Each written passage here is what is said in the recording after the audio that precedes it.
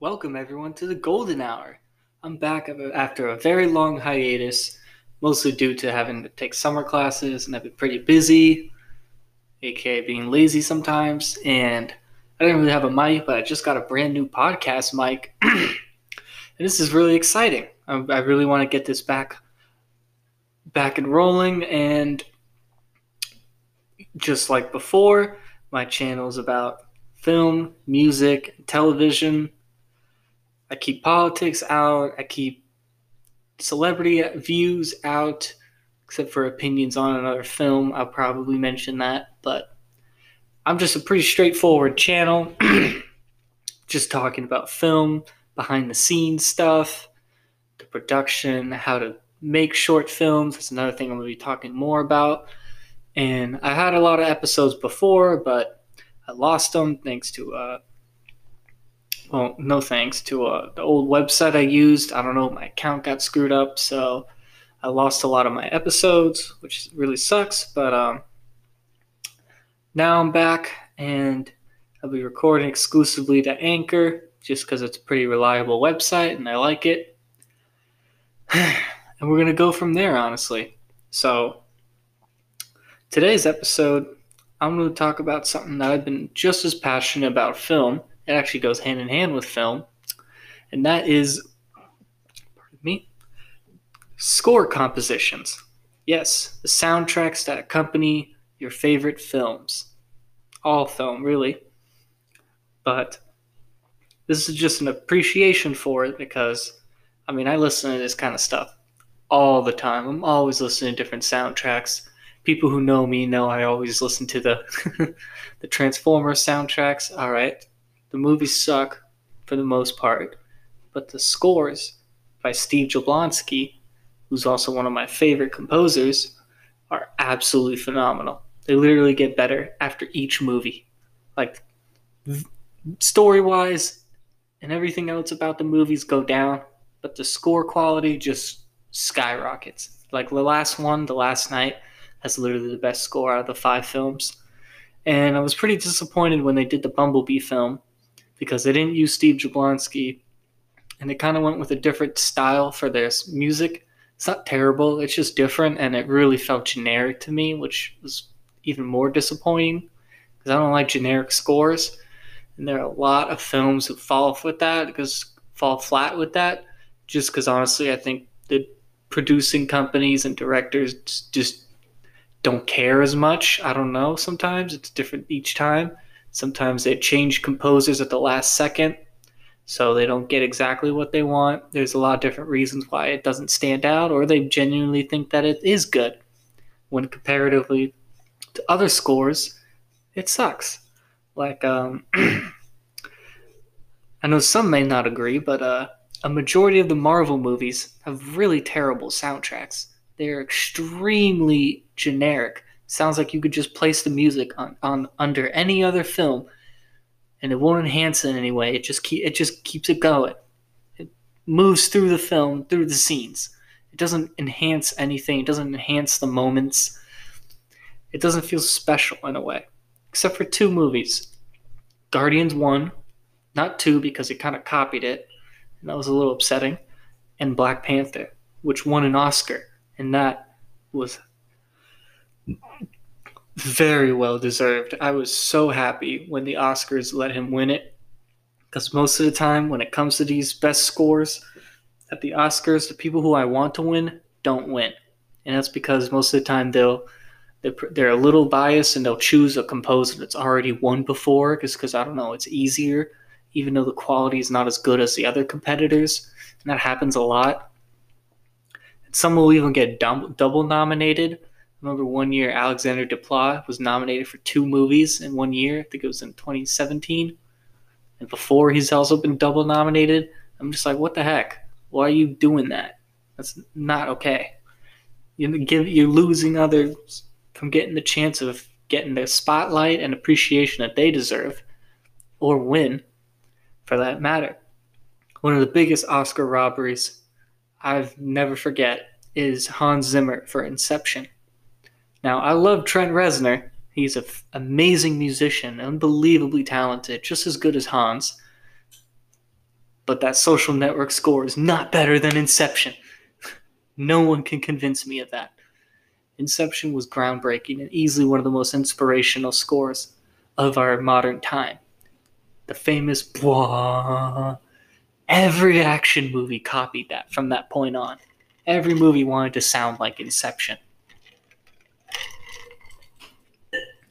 But first, I want to take it back a little bit and go to the beginning, because the roots of classical music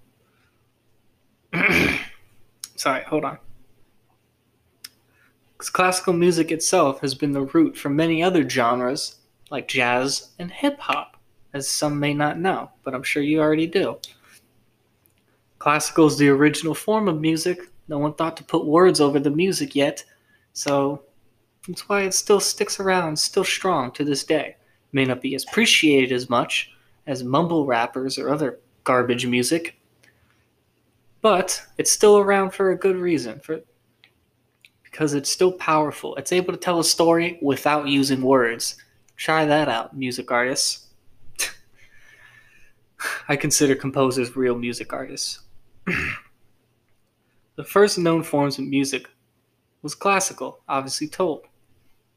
And something you may have noticed, especially with earlier films, was that a lot of the scores are replicated and reused. That's because it wasn't copyrighted, because no one listened to it. It was only used for movies. No one thought to listen to it outside of a film. No one thought, wow, Most Dangerous Game was amazing. Let me go home and listen to the score. And yeah, because of that, they were not copyrighted, so a lot of directors were just able to reuse it, and it was cheap to do that. And no one really thought to be using original. Sorry, I heard some weird sounds. No one thought to use original music yet. For example, the Home Depot theme song, incredibly iconic, and you know the ad without even looking at TV, but it's actually sampled from Dynasty Crisis of Faust 7-2. You'll see the resemblance. That's today. Now back to the beginning. This all started adding music to film in the 1910s because they needed it to enhance their actors' performances. Recorded sound obviously wasn't possible yet, so they would have live performances accompany the picture screen. Yeah, a live performance right there. You screwed up. It was no going back. But once the age of sound began, music found a new role in Hollywood. According to Kurt London, film music began not as a result of any artistic urge, but as a dire need of something to drown out the noise made by the projector. This was a very common issue back then, as cameras were very heavy and extremely loud. This is where music became an effective tool in film. In German cinema, any film buff should know that they house some of the most influential silent films of all time, like Nosferatu. All their films are accompanied by full compositions by Gottfried Huppertz. French cinema scores use a more formulaic style, having the notes of the song in synchronization with whatever was happening on screen. This influenced the more traditional format of how scores are done today. They still use this method, this formulaic style. But everything changed when Max Steiner scored the original King Kong in 1933, which is directed by David O. Selznick, an action film that had a score. This score laid the foundation, the seeds for what the purpose, use, and reason for why they are in film today. Surprisingly, it wasn't until the late 50s when soundtracks became well known. Famous director Alfred Hitchcock comes to the scene and delivers some of the greatest thrillers ever, and they wouldn't be there without their iconic music. Those themes became a staple for that director to have and it was important for him as a director, extremely crucial in his filmmaking process, to have a composer. And it wasn't just last priority, or just hire whoever and pay him, send him the footage and then pay him. He wanted them in on the process, which is pretty cool.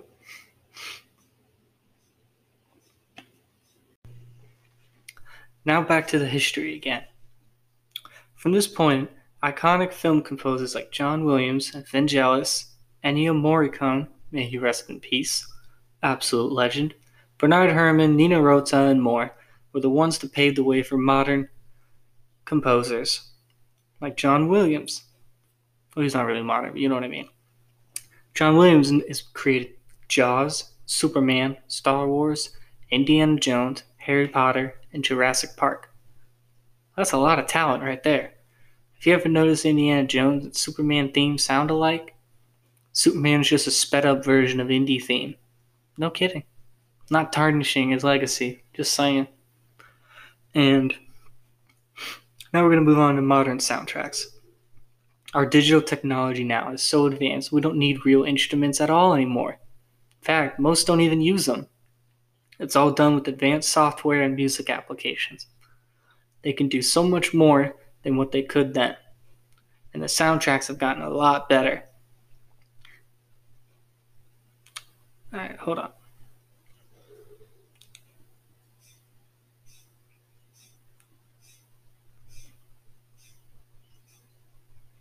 Another couple modern composers today that are really good. Steve Jablonsky, like I mentioned before.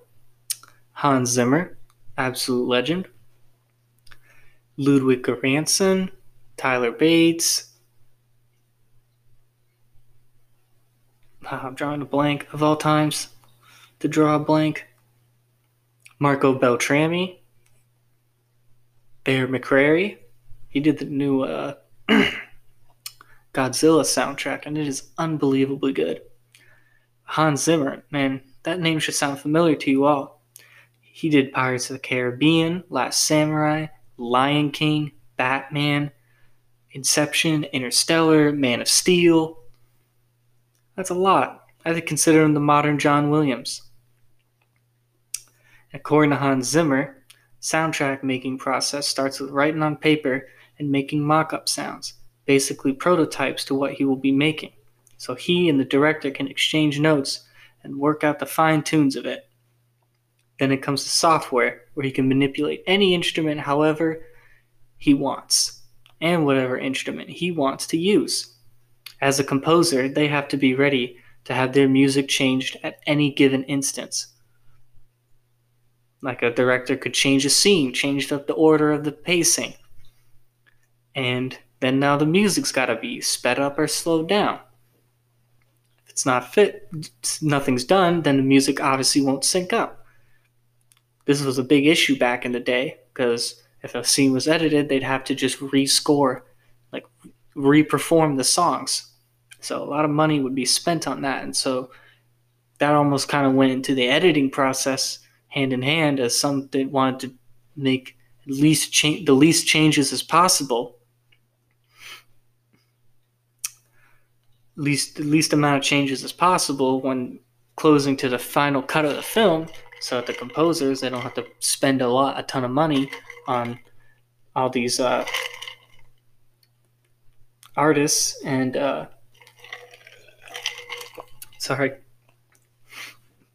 orchestrators to recompose the songs or redo them completely, because that costs money to bring all the orchestra back, re-perform the song. It's hourly pay. It's a lot of money that could go down the drain just from changing one scene up.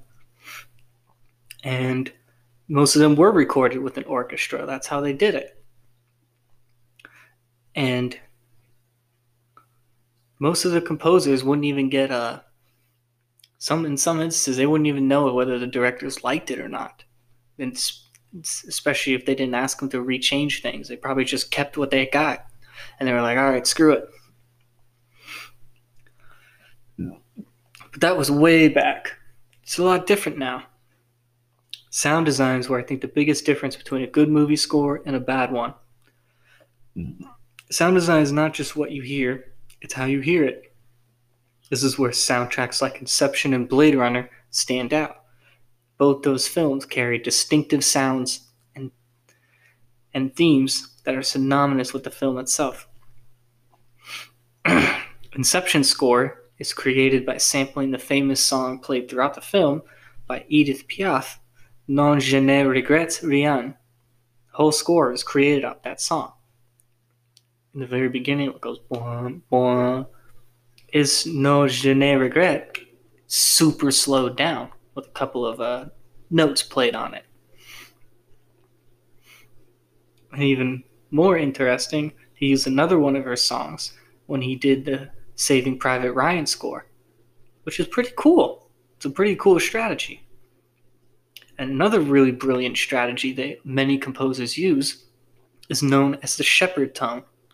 This is where you take part of a song and you shift the frequencies of the highs and lows to give it the impression of an infinite climb of volume, thus giving the illusion of tension rising. Basically, it makes the sound seem like it won't stop rising. It keeps getting louder and louder, even though it's not. It's just shifting the highs and lows, opposites. Really cool. Dunkirk, also by Hans Zimmer, used this strategy a lot to help give its sense of urgency and time, which is a very big theme in the film itself. And as you see, is how soundtracks can be synonymous with the film itself, and the themes that even they're telling in the picture can be told just as well in the music itself. He did this in Dark Knight as well, used to help convey the insane nature of Joker's character. It's menacing and haunting. It literally makes your heart race.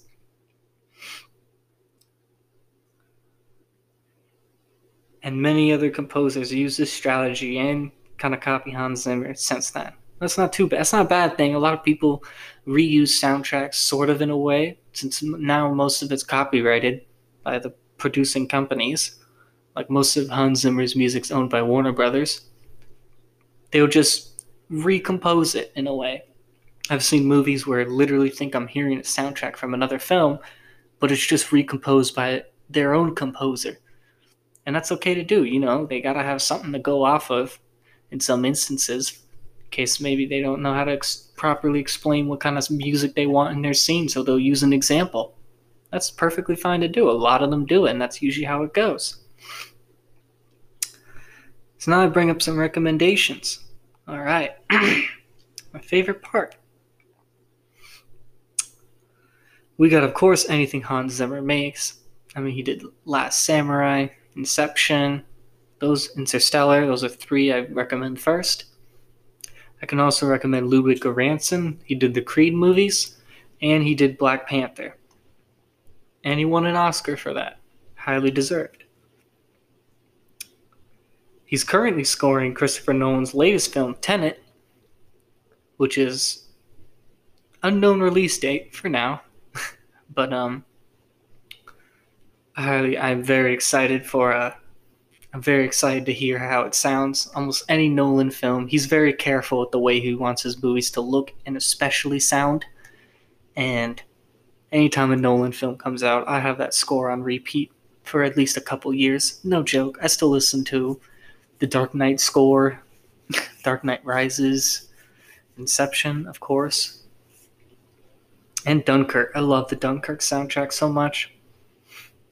All right, we have John Murphy's 28 Weeks Later, a very, very tense and gripping score that really pulls you into it.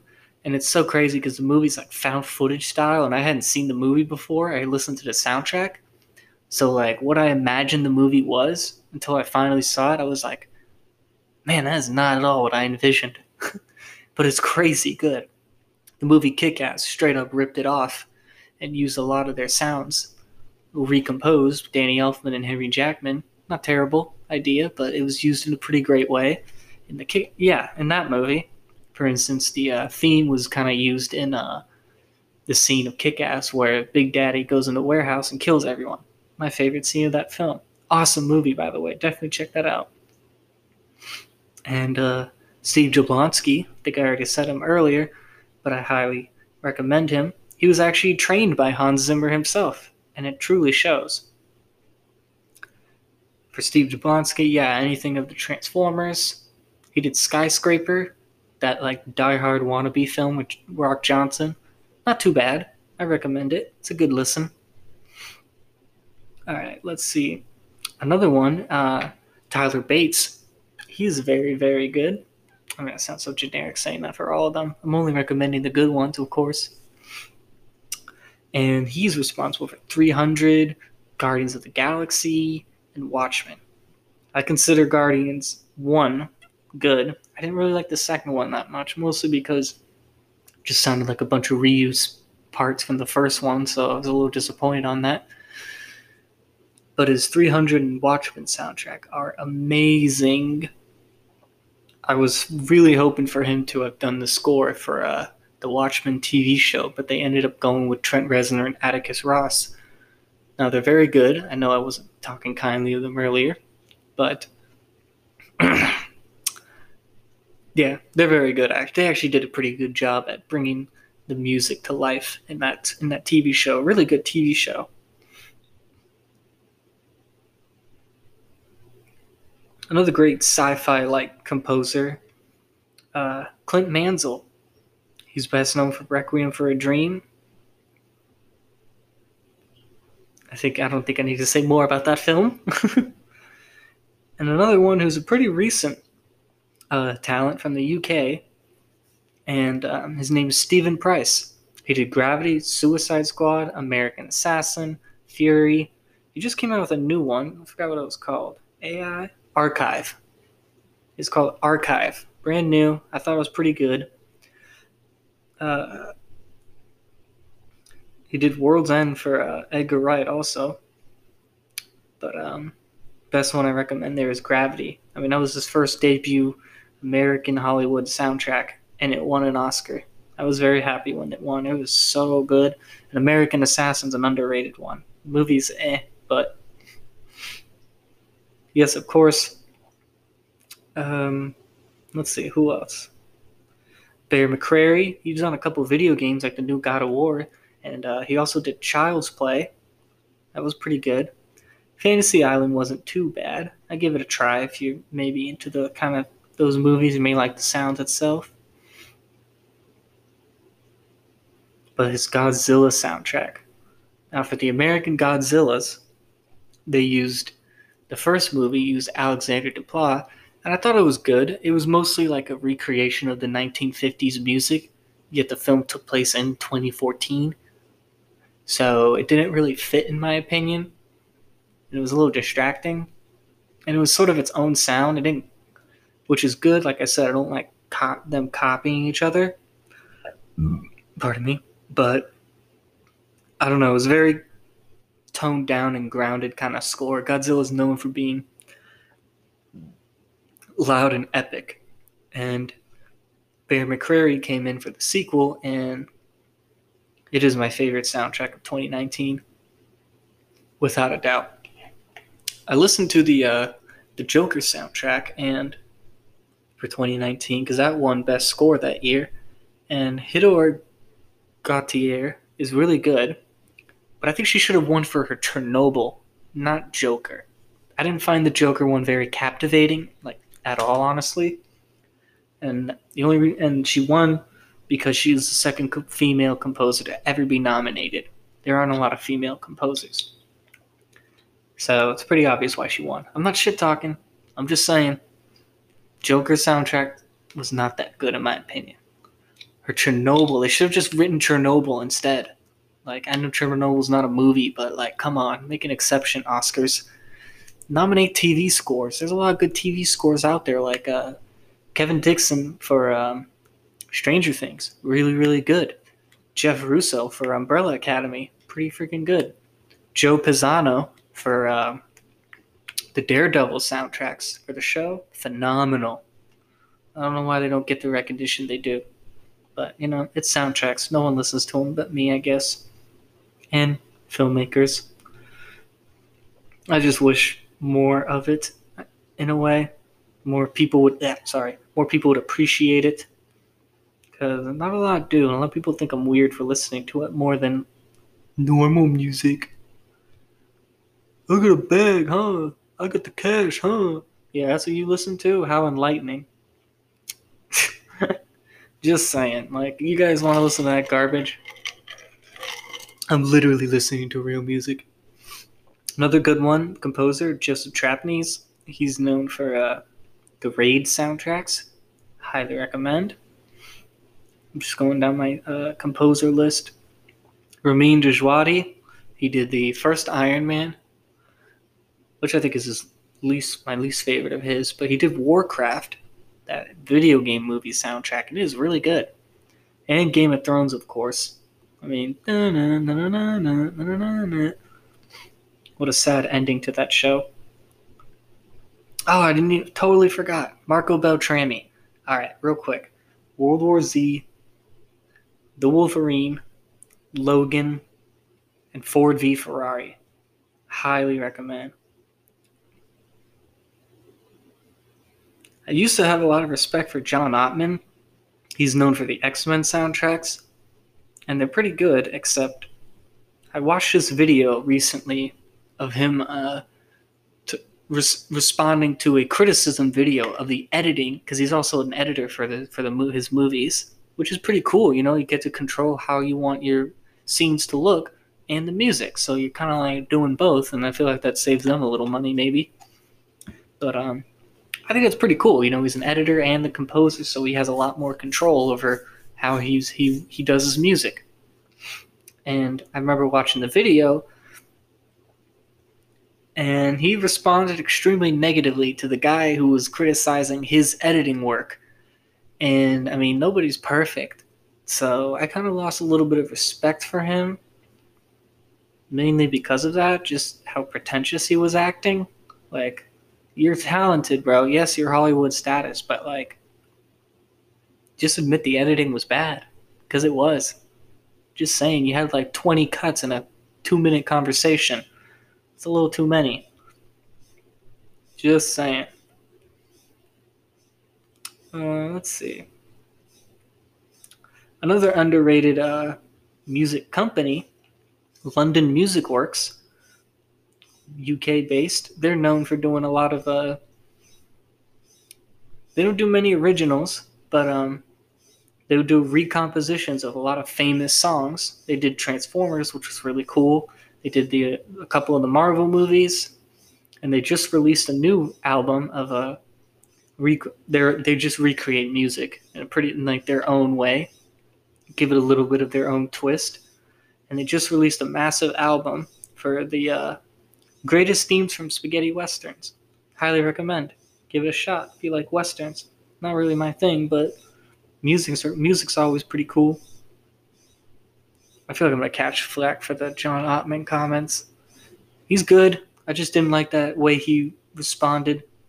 Felt like he could have been a little more chill about it. I don't know why he got so flustered about a YouTuber criticizing his editing work. Just saying. Alright, Junkie XL, he's a bit of an underrated one. He's also known as Tom Holkenberg, which is pretty cool. He's like an artist with 2 different aliases and kind of releases different music to each of their styles. If you could already probably interpret, Junkie XL's more techno-ish, poppy-ish soundtracks, and his Tom Holkenberg is more of his serious soundtracks. He does a lot of superhero movies under the Junkie XL name. I guess it just brings like an attitude to the film.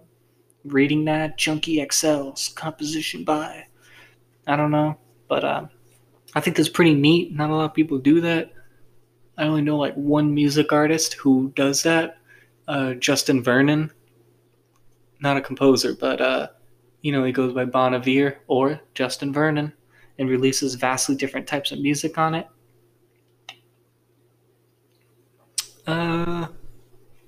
And yeah, I was gonna keep. Yeah, it's just a brief episode about my appreciation for film scores and a little bit of history about them.